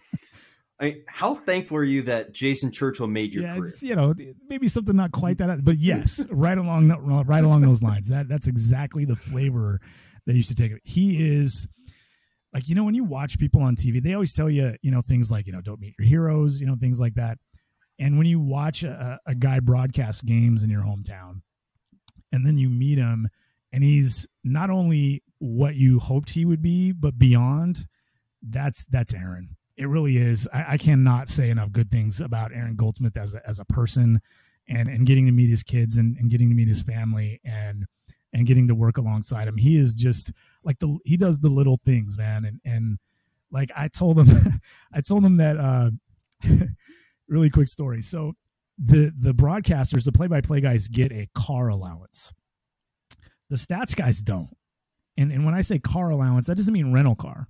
Because when I did football, I was the driver. That was one of my jobs as a spotter. I also drove. So, like, I would drive, like, Aaron, the stats guy, and, like, Brock Heward or Mark Helfrich to the state. That somehow, I think Brock Heward nominated me for that. I didn't know that was part of my role, and it turned out to be part of my role. So that was me. But like they'll send a car for the play-by-play guys at the airport, take you to the hotel. You don't have to wait for an Uber, like a little car, like a big black sweet looking SUV or something along those lines. Right. Well, Aaron always like a lot of times we had the same flights, and we're on the same plane, and he would always make a first class versus non-first class joke, by the way. He was always in first class. I usually was not. So he would always pretend like he couldn't talk to me anymore. But we'd get off the plane and he'd wait for me, and we'd walk, and I'd like, he would include me in his car allowance. Right. And that may seem like a small thing. Like, well, he'd be a jerk if he didn't, but I didn't think of it that way. And one time we were in, we were in Atlanta. It was the last game we ever did together. And we got off the plane and we're walking and we see the driver, and Aaron's like, yeah, I'm Aaron. There's two of us. And the guy's like, cool. And he takes our bags and all this. And I go, hey, Aaron, what if all this time that we've been doing this, that you would wait for me off the plane and we'd walk all the way to where you're going to get your car. And then you just get in your car and say, see you at the hotel later. And you just take off and leave me sitting there waiting for an Uber. And I really wish one time he would have done that, because it would have been a story that I would have told my entire life. But he thought about things like that. He thought about, like, early on, like, how do I make sure Churchill's comfortable at the ballpark? Like, maybe this is a ballpark he's never been to. He's never met these people. The first time I met John Smoltz or Ken Rosenthal, like, Aaron made sure I was included, even though a lot of this stuff was really meant for the broadcast people, the actual voices that you're going to hear on the broadcast. But I never got left out, not in baseball, not in football, because Aaron made sure I was always involved. I was always on the emails. I was always involved when the company was going to buy dinner. Like, we went to Manny's in Minnesota, like in Minneapolis, for the Twins game, the Friday night before the game. And this is a place, like, they give you a private room. And there were, like, I don't know, 10 of us there, and the bill's like $2,500 afterwards. Like, one of those places. It's a place I don't belong, to be honest with you. But, like, he made sure I was included in that. Like, he's that guy. And when we had a conversation after he told me, like, I'm done with Fox and I'm staying in Seattle. Like, he apologized to me, first of all, for, like, the Fox thing not being on my plate anymore. Like, come on, man. Like, what kind of guy does that? But, like, I can't say enough great things about Aaron. He's just, he's a great dude, and he's fun to listen to, and he cares about the gig, and he cares about the game. And I think the one thing that I truly, truly disagree and think Aaron is insane about is the pitch clock. Broadcasters love the pitch clock, and I am out on the pitch clock. That's about it. But it was a great experience, to answer your question. I had a lot of fun. He was great. It wasn't about making extra money. It was about being able to go in to see those ballparks with those people and hear John Smoltz tell stories and hear, Aaron's a great storyteller too. So if you can get stories out of him when you guys have him on, man, yeah, he will tell stories till the cows come home. Yeah, it'd be great. Yeah, I mean, the little bit of time I've gotten to talk with him, yeah, he was always great too. Like, we talked with him a couple times when he was doing ASU games, and he got lunch with me once and was awesome. Yeah. Like, talking about broadcasting. He will not ignore people. If you get a hold of him, he will talk to you. He will answer. Yeah. So when you guys want to get him on, as long as he can do it, he will absolutely do it. Like, Yeah. Okay, I got to ask you this, because all this Aaron Goldsmith talk sparked one more question in my head before maybe we get back to one or two final Mariner questions. Is sometimes on Twitter you'll tweet out, like, feel good broadcast edition, and it's usually when Goldsmith and Blowers. What do you mean by that when you're talking about that? Knowing that I'm gonna get, like, let's say the game is incidental in the fourth inning, it's 10-0 Mariners, or the White Sox are up 8-0, and the starting pitcher, and it's just a dog game. That is when Aaron Goldsmith is at his best, because he will get Mike Blowers more involved, and it seems like Mike Blowers wants to be involved in the game at that point. Like, I don't want to say Blowers is checked out, but the analyst often checks out, a lot when the game just is a dog like that. But that's when the funny happens. That's when Goldsmith brings out some of the fun in Mike Blowers being a little bit unheard of in some cases. Like, it's harder to get. You guys remember, I think it was last year, maybe the year before, but I think it was last year, when Aaron mentioned that they went to buy ice cream before the game, and Mike Blowers' card didn't work. Do you remember that? Blowers did not like the fact that Aaron mentioned that his card didn't work because it made it kind of sound like the card was declined and Blowers was broke or something. And Mike was like, the card didn't get declined. And like, you just tell like there's this slight level of annoyance. And I mean, I just called it the feel good edition because, like, first of all, I stole that from SportsCenter from 25, 30 years ago when Craig Kilborn would be on with Carl Ravitch and he called it the feel good edition. You know, he'd open up with that. So I stole that. But it's so much fun to hear Goldsmith challenge himself with pulling content from Mike Blowers, particularly in a game that's a dog. It's the best. And I think if I were Aaron and I were interviewing for a job, I would pull out like a 10-0 game and say, look what I do for your audience when the game is terrible and nobody cares about the outcome anymore. Look how I keep people. That's what I would do. Yeah. He's magic when it comes to that. And Blowers, you know, give him credit. He will play along just enough for things to be really funny when it works, when he's enticed to talk and react to Goldsmith in that way. So yeah, so that's why I call it the feel good edition.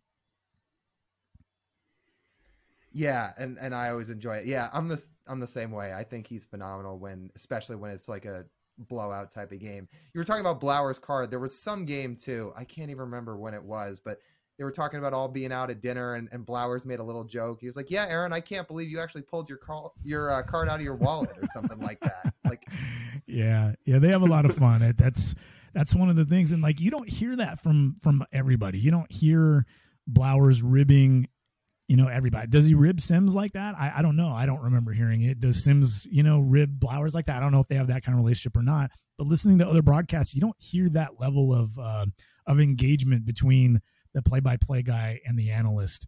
Some do it. There are a few. I think the Mets broadcast does a pretty good job. I think when Dave Cohn is on the Yankees broadcast, they do a pretty good job. But a lot of them are missing that element, and Seattle does that well. And Goldsmith's kind of the you know, he's kind of the director of that. He's kind of the orchestrator of that. And he should be. Like, he's their dude on TV. And from what I understand, he's going to do more games this year on television than he ever has before. So if you're a Goldsmith fan, I think that's good news. Yeah, definitely. You know, if we were going to get back to one or two Mariners questions here as we start to kind of wrap this up, I've got to ask at least this one, because TJ and I have been trying to kind of crack a riddle here the last week or two, and for the life of us, we cannot do it. So we're hoping maybe you can provide some insight on this. Well, maybe riddle's not the right word, but we're staring at Luis Castillo stats because we've been talking about some pitchers over the last week or two and how they're going to kind of profile and project in 2023. I mean, we're looking at Castillo, who historically his changeup's been his best pitch of his career. It's been his out pitch. It's what he goes to. It was, at least by run value, when you look at Baseball Savant, his best pitch. His fastball's never graded as some elite pitch. I mean, it's a good pitch. He throws it hard. But fast forward to 2022, I mean, the results he got on his fastball were ridiculous, to the point where guys were slugging less than 200 against his fastball. Like, his numbers before that never even got close when you look at slugging against his fastball. So, like, how in the world does that type of progression and evolution happen in one season? Sometimes it's just, it really depends on the situation, but sometimes it's just a matter of how often do you throw that pitch, or how do you use that pitch? What areas of the zone are you attacking? Because he throws both a 2 and a 4-seamer. And generally speaking, we would think, okay, 4-seamer up, 2-seamer down, get the run on the 2-seamer. 4-seamer has the same run to the same side, but it carries a little bit better to the plate and stays above the hands when you try to throw it up in the zone, things like that. But he can use both of those pitches in multiple ways. And I think maybe just where he was throwing it, the zones that he was using. When they made that trade, I thought one of the things I thought that I expressed on Baseball Things was I think there's a pretty good chance that the Mariners get more out of Luis Castillo in general than the Reds did. And the biggest reason was they probably have a different idea of how he should go about using the pitches that he has. Not, hey, let's change the grip or anything like that necessarily. Not, let's change your delivery, but like, you know, it almost goes to the old reliever thing. Remember when they brought in Austin Adams and a couple of years back, and then he had a good like first half, and then they traded him, you know, to the Padres in one of the multiple woodshed moments of AJ Preller's career where Jerry Dipoto just spanked him in a deal. it was the usage. It was, how do you use it? How often do you use it? And I look at Castillo the same way. If you pull up those slugging against or ex-WOBA numbers on his fastball, look at the monthly splits and see how different it is pre-trade and post-trade. Because there is a little bit of a swing, upswing in fastball value after he got to Seattle. And I just think that tells me it's strategy. Without looking into it deeper, that tells me it's just strategic and how he's using his fastball. His changeup wasn't that great last year. Like, I see the run value, you're right. Like, the value's still there. Nobody's really hitting it, but it's not the swing and miss pitch that it was 2-3 years ago. And I think his slider is actually a better pitch than it was a year or two ago, and it might be the better of his secondary offerings right now. But he can get, I'm big on fastball value, always have been big on fastball value. If you have good fastball value, it takes pressure off your command, takes pressure off your ability to locate your secondary pitches or the quality of your secondary pitches. And even though Castillo has quality secondary pitches, the fact that he has two different fastballs he can get value from anytime he wants, I mean, that plays, that takes him quite a ways. That gets you through 5 innings right there, just using fastball on the occasional slider or changeup. And that's why he can go 6 and sometimes 7. I think he's a good, solid, like, number 2 starter. I know he's the Mariners' de facto number 1. But I think what we saw from him after the trade last year was legitimate number 2. Like, if he's in the Yankees rotation, he's right behind Garrett Cole. If he's in the Mets rotation, he's behind either Verlander or Scherzer and Verlander. He's that very next guy after the elites. Castillo's in that group right now. That fastball, like, just the tenet of having a good fastball, seems like it is a core philosophy in what the Mariners do. If we're looking at one similarity between the 4 high-end starters in the rotation, I mean, it's the fastball. I mean, Robbie Ray plus, Logan Gilbert, that's his plus pitch. George Kirby, same thing. And Castillo, the best season of his career with that fastball. So I don't think that's a coincidence. No, it's not. The Mariners aren't really unique there. I just think they're unique to the Reds there and unique to a few other teams that are focused on other things. They're not really trying to scrape out every single victory at the big league level, and they don't have a lot of finished products where they can just, because you're so focused when you're a young pitcher. Teams are so focused on throw strikes. Like, command is one thing, but you have to just at least hit the strike zone a certain amount of time. You don't want to get the 2 and 3 ball counts. You don't want to walk guys. So they're so focused on the basics that they don't get to the point where the guy's 25, 26, 27, 28 years old, and you can just take that a different layer and say, how about if you took the command and control that you've developed up to this point in your career and you started attacking different parts of the zone, or you started throwing a 2-seamer as well as the 4-seamer. Some organizations just aren't in a position to do that because there's risk there. Like, when Castillo was 25 years old, there's risk there because he's not established. He wants to get established. He's going to be he's probably going to want to avoid changing too much because he knows he's good and he's trying to establish himself, get to free agency, make a bunch of money. But now that he's there and he's making a bunch of money, it's like, I'll do whatever the team wants me to do. I'm theirs for the next 5 years. It's a little easier to do that. It's easier to do that for the Yankees or the Mets or the Dodgers or the Astros, and you're having success and you're on a good team and you have guys that are either entering their prime or they're already in their prime to some level, to try to get them to do a different thing or two to take their game up a step. Otherwise, these younger players are thinking, convince me then. Convince. Like, that's why it's impressive that the Logan Gilberts and the George Kirbys of the world are out there on their own doing things that could make them better this year, that sometimes include gripping a pitch differently, throwing a completely different pitch, throwing 2 completely different pitches, using their pitches differently, changing their deliveries. They're doing it themselves. And that's kind of, I don't want to say it's a new thing, but it's a newer thing in Major League Baseball where players are taking control of their own development all the way through their 30s. Like, this isn't you do that when you're 20 and then after that you just coast. You can't coast anymore, right? So they're taking it into their own hands. They're not necessarily sitting around waiting for the team to kind of dictate that. And that's why we see guys like Gilbert and Kirby doing things that maybe Luis Castillo didn't do a whole lot of before he came to the Mariners and started playing for a winning team. It gives you that leeway. Okay, I'm already this pretty comfortably, and the team's going to support me, and now I want to do this because I want to take another step. Yeah, it has been pretty remarkable just what these Mariners arms have been able to do, especially because, I mean, you look on paper, I mean, the starting rotation has the chance to be the best it's been in some time. I think the roster has a chance to be the best it's been in some time. So if we were going to kind of give you one final question and one final Mariners question here, Jason, I think this is a good cap-off question, is how much better is this 2023 roster compared to the roster just a year ago in 22? I will answer that question by asking you this question. How much better do you think the combination of Luis Castillo, Julio Rodriguez, Cal Raleigh, and I'll cut it off right there. I'll just leave it right there. Just those three. I could go a little further. I could throw George Kirby in there, but let's just go Castillo, Cal Raleigh, and Julio Rodriguez. How much more valuable to the 2023 team are those three players? And you can think about wins above replacement. That's a good way to do it. Versus last year.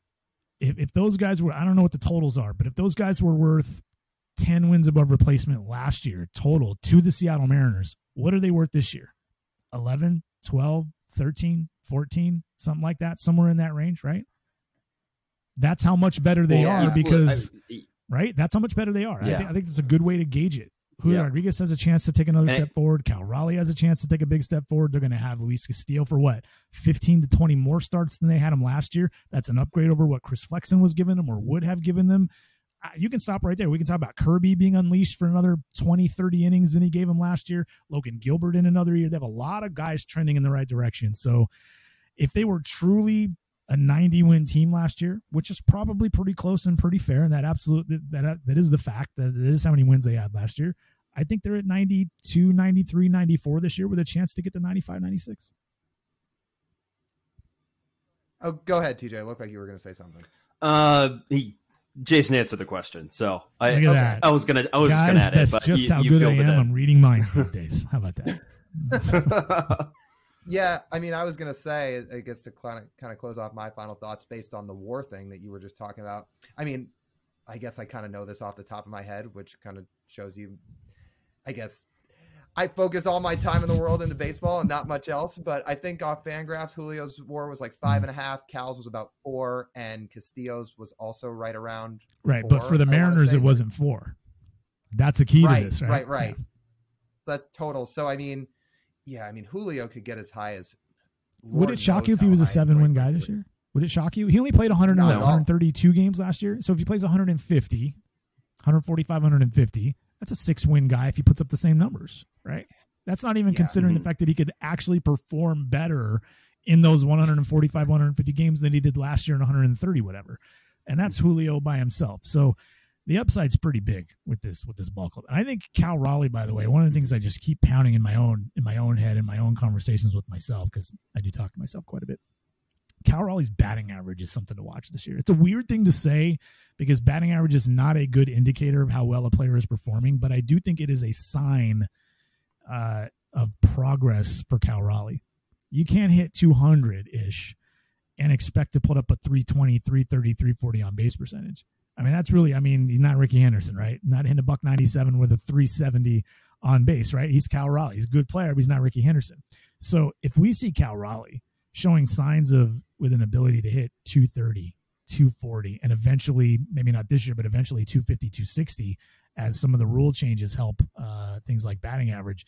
I mean, we're talking about a perennial all-star here and a guy that's probably going to make a lot of money, but might also, in his peak, be a top 10 MVP guy one year. Like, that's the kind of upside we're seeing. Would it? Let me say this. He's 25 years old, right? 25, 26. He hit, 25 homers last year. Would it surprise you if he hit 30 homers this year? Yeah. No. Okay. No. Would it surprise you if he hit 225 this year with a 310 on base percentage? Would it surprise you? No. That's only 20 points higher than what last year, right? No, 20 points higher, and you can even think of it this way. It's like, so what did Cal hit if you throw out his first month last year? You can do the same thing with Julio. Like a $0.50. Same thing with Julio, right? Like, what is he hitting? And that's just off of last year and not off a full off season. That's a bigger sample than everything that happened before that. So it means just as much because of recency and sample size as what happened before that. Now, none of us are sitting here saying April didn't count for Julio or April didn't count for Cal, but when you're trying to project forward, that's a good way to look at it. It's a really good way. It's possible. Like, I wouldn't bet on Julio hitting 340, but would I bet on him repeating his batting average and on base from last year at least? Yeah. And I think Cal Raleigh's going to take a 10, 15, 20% step, in the right direction. And I mean, we're talking about all-star potential MVP type in Julio Rodriguez as early as this year, all-star caliber catcher, 3, maybe 4 all-star caliber pitchers You couldn't say that when we started last year. The confidence in saying that, we knew some of these guys had the ability, but now it's like the floor is a lot higher. So for me, when you push the floor up, and while it's not dollar for dollar or win for win, when you push the floor up, the ceiling goes up too. There are so many fun storylines with this team to watch in 2023. It's going to be as exciting of a season as fans have experienced in quite some time. As great as 22 was, I think 2023 has the chance to be even better. Jason, you really previewed that well. You've previewed everything that we've talked about incredibly well, and I think this entire interview has been a blast. Mid-season or at some point during the year, we'll have to have you back on again to kind of catch up on some of these things and check in on all the things we talked about, because really this you got it. Absolutely. Anytime, guys. Thanks so much, you got Jason. it anytime. By the way, do both of you live in Corvallis? No, just me. I work here in Corvallis. I cover Oregon State here and there, or not here and there. It's pretty much my day job. Where do you live, Lyle? For now, I'm back in the Northwest in Kirkland. Okay, so you're not that far. You live in the same city as Aaron Goldsmith. How about that? Buzzing ears. Yeah. Exactly. I'm going to be in Corvallis at some point in April. If you're going to come to Goss? Yeah, if you're going to be in town, I'll come say hi, or you can come say hi, or whatever. We can make that happen. I'll get lunch or whatever. Lyle, we're neighbors, so let's not be strangers. It's ridiculous. You live like 15 minutes away. I'm on Mercer Island, so let's definitely. Let's go to a game. Do you come up, TJ? Do you come up for games every once in a while? I will when I get some time off. Right. Yeah, when baseball season dies down, it's a little easier. When college baseball season dies down, it's easier. Is that what you're saying? Yeah, totally. Yeah. All right, cool. Sounds good. Anytime, guys. Let me know. Right. Definitely. Jason Churchill, host of the Baseball Things podcast. Thanks, guys. Peace out. That was a fantastic interview with Jason Churchill. I know I've said it a bunch. I'll continue to say it. He is one of the smartest Mariners people you'll find. If you want to get smarter about the Mariners, go follow him on Twitter. Go find his work. I mean, he's awesome. He was absolutely one of my favorite interviews we've done. So we appreciate all the time he gave us too. All right, TJ, I think we're ready. Let's close out this show with Speak Your Mind. Speak your mind, Spock. That would be unwise. What is necessary is never unwise. You've been kind of keeping me on my toes all day about this. So what are you thinking about this week? I'm not one to venture into the NBA too often. I'm just not the biggest basketball guy. Doesn't help the Sonics left when we were, 10? That doesn't help, right, for my basketball interest. But there's no league like the NBA in terms of generating storylines. And another one this week that it totally flew right past me, and I didn't even think about this is something I should have been paying attention to closer. But Kyrie Irving's Dallas Mavericks are 7-13 since they traded for him. Just as we said when it happened, why would you ever trade for Kyrie Irving? Why would you ever, at this point of his career, attempt to deal with Kyrie Irving and the path of destruction that he has left behind? At not one stop, not two stops, not three stops. Like 3 stops. And his Mavericks are now sitting at 36-39, a game outside of the play-in. Are you kidding me? When this trade happened, the Mavericks were supposed to be Western Conference favorites. They were supposed to be Western Conference favorites. They are now not even going to get in the play-in tournament. That's unbelievable. They have lost to the 25-51 Charlotte Hornets twice in the last 4 days. The ones, without their best player in LaMelo Ball, who's been out almost all season. It is incredible the efficiency that Kyrie Irving can do this to teams. Just, it gets faster. It was 2 years with LeBron, 1 year with the Celtics. I'd probably say 3/4 of a year that he actually played with the Nets. And it has taken 20 games with the Mavericks. And he's had other stars every stop of the way. It's not like he's playing on teams like the Hornets or like the Magic or somebody like that. No, he's playing on real teams with elite talent. Yet somehow he's always unhappy. I mean, I don't get how he hasn't just retired and hung it up at this point. Like, I get that he's making I get he's making like $40 million or whatever it is per year, maybe a little bit more than that. But like, you're always miserable. Like, why are you still playing if you're just miserable all the time? And like Luka's gotten kind of to be a mess too. He picked up his 16th technical foul yesterday, which gets you an automatic suspension, which I believe, I didn't double check, I believe that got waived. But once you get 16 techs in a season, you get an automatic 1-game suspension, with the Mavs needing to now win every game, which is crazy. And I see stuff floating on Twitter is like, would this run actually cause Luka to leave Dallas? Which would be crazy. Can you imagine? You have hit the home run of all home runs by getting Luka Doncic and trading for him with the Hawks, and he leaves because you make some bad personnel decisions and the team plays like absolute shit down the stretch and just to miss the play-in game. That's crazy. It just blows my mind because like everyone could see it coming, and the Mavericks decided, you know what, it's worth it, but it was not, obviously. I mean, this has to be it. If everything really crashes and burns in Dallas with Kyrie, there is not going to be another contender that trades for him, right? Like, there cannot be another contender after this that trades for him. The only way I feel like he keeps playing is, again, if he goes to some bad team, just puts up his numbers every night, complains whenever he wants, and kind of does whatever he wants. And he'll just make his money and not make the playoffs. Got me. You really don't. I'm just at a point where, like, especially with a lot of these stars in the NBA, it's hard to like see them like some of these they can just carry teams at sometimes, and then also at the same time can just destroy them by literally just being a bad personality. That's it. That's all you need to do. One bad apple in a 5-person rotation on the floor kills the whole thing every time. Yeah, it's crazy. And you'd think teams would learn their lesson with Kyrie Irving, but what do we know? I mean, Kyrie Irving, just for the shits and gigs, could end up in either Phoenix or LA next year. Could you imagine that? He either goes back to LeBron or back to KD. Right? Wouldn't that be funny? This league. Oh, I would laugh. It would be perfect script writing. We can put it like that. Man. Well, I think, to be honest, I think he's probably favored to go to the Lakers. Right? He's got to be. Probably.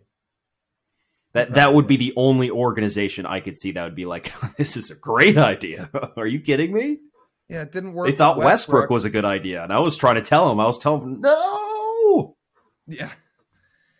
Well, fool you once, shame on them, but fool you twice, shame on you. If they trade for Kyrie Irving next year, that's on the Lakers. Okay, let's get to my speak your mind here. It's a little bit of a different tone than Kyrie Irving, and that gave me a good laugh, especially that little rant you gave there at the start.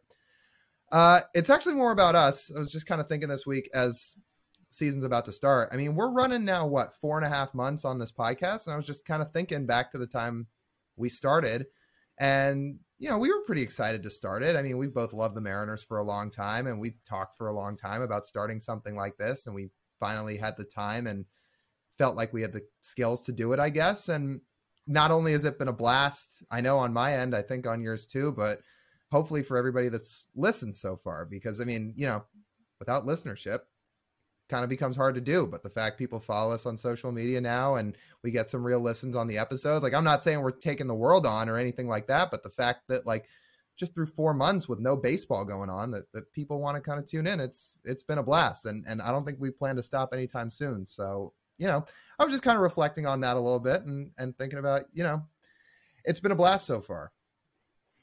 Got all deep on me there for a second. I needed a heads up. Oh, my bad. It wasn't getting a little sentimental here. It's been so hard. It's really been such a grind. Oh. I mean, it has been a ton of fun. And what I think the thing I've realized the most here on this podcast is like, I think not even just for like viewership wise, what we realized just like how much fun just having other people on is. Like we spent the first, 9 or 10 episodes. It was just us talking, and it's great when we're spitting numbers at each other. But then we get the first couple of guests, we get Jordan Schusterman and Joe Doyle on, and you really like peels back layers, and we can like loosen up and relax a little bit. And I hope to get to one point where all of our episodes are like our conversation we had with Jason Churchill. I mean, it's just us sitting there talking. It's like we're not like we don't need to be rolling through a script. Essentially, we're just sitting there, just like shooting the shit. Essentially, though, for an hour and a half about the Mariners, about life, about baseball, about Kyrie Irving. Like, that's what good podcasts are. It gets to the point where we want to get, where it just feels like you guys are sitting there hanging out with us. Like, that's it. That's what the best podcasts do. You feel like you're sitting there right next to all the other podcast hosts and just hanging out, like listening to them have a conversation. That's all it is. Yeah. Right. So, and that's what we hope to get to this. And we'll try and, incorporate some fun things as the season goes along to sort of loosen it up a little bit and add a fun element and things to keep track of. Like, I already know that as soon as I said Julio was going under 30.5 home runs, he's going to hit 31 by the All-Star break before he goes into the home run derby. And we can keep track of we welcome you into this episode, and Julio's home run tracker teach is at 22, and it is June 15th. Yeah, I guess I was wrong. Oh, we'll track some stuff this year for sure. That's on maybe we'll track the Julio home runs on your end. On my end, we'll be tracking Jared Kelenic and Dylan Moore. That's for sure. But yeah, I mean, I think, I hope at least through the first 4.5 months, there's been a decent amount of where people just kind of feel like they're sitting with us and listening to a conversation, because that's what we try to have it be. And hopefully with our guests, it's kind of showed the same thing. And our goal with a lot of these guests is we're trying to get a lot of different perspectives on. I mean, we have somebody like Chris Langan on, who knows more pitching than probably 99.99999% of the entire planet. We have somebody like Jordan Schusterman on, who's in the baseball content world, and he's got his own take on the Mariners, similar to how we do, who we pump out content similar to how he does, not at his level, but he's got a fan perspective. And then we have people on like Corey Brock and Ryan Divish who cover the team, and they've got their perspectives. And you know what, as time goes on too, we're going to start to try to stretch out some of the guests we have too. I mean, we'd love to have as many Mariners people as possible, but we're going to try to get some guests, just across baseball in general, get some fun interviews, maybe outside of the Mariners world, and keep incorporating it. Cause I think we can do that. And I think it's going to be interesting stuff. And like you said, with the fun stuff, I know I can't stress it enough, but we're going to do some cool stuff on our social media accounts when the season starts. Again, we're going to do some on-camera stuff around the stadium. I think we're going to plan to do some fan interviews, some food reviews, a bunch of stuff like that. Like, it's been fun through the offseason, but I think once baseball starts, we're going to be able to do that much more content. So hopefully only up from here. What's the first thing you're trying tomorrow? I know you're going to be there tomorrow, so keep tuned to our social media accounts. I won't be there for opening day tomorrow. If you're listening to this on Wednesday, I will not be there on opening day. You will, though. So what are you shooting for first? Or do we have an idea of what our first food review would be? I got to decide. I mean, it's probably got to be one of these new T-Mobile Park foods that they're unveiling. I guess the other thing I was thinking about too is am I going to do a food review on opening day? I was hoping to, hopefully talk to some fans on opening day and get some interviews for some content in that way. But let me put it like this. Within the first weekend of games, I will do a food review. Right. And what that first food review is, I mean, that Ballard pizza looks pretty good, although that might be up your alley as somebody who actually grew up in the city of Ballard or neighborhood of Ballard, however it's classified.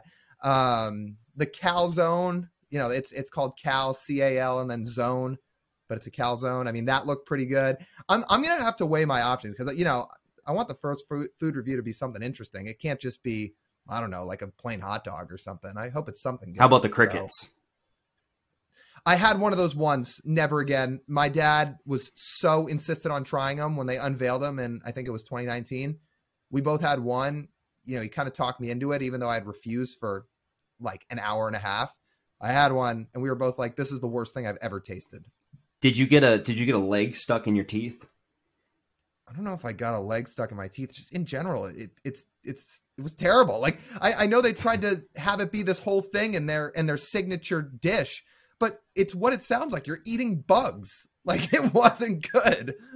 But from a marketing perspective, genius, because everyone wanted to go eat bugs at a ballpark, which you can't do anywhere else.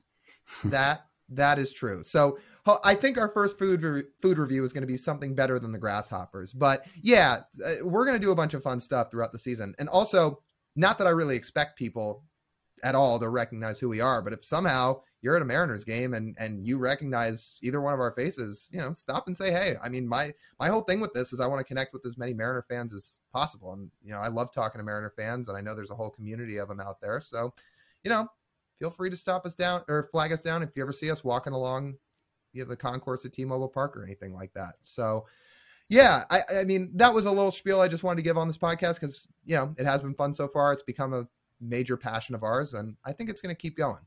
So I'm looking forward to seeing where it can go.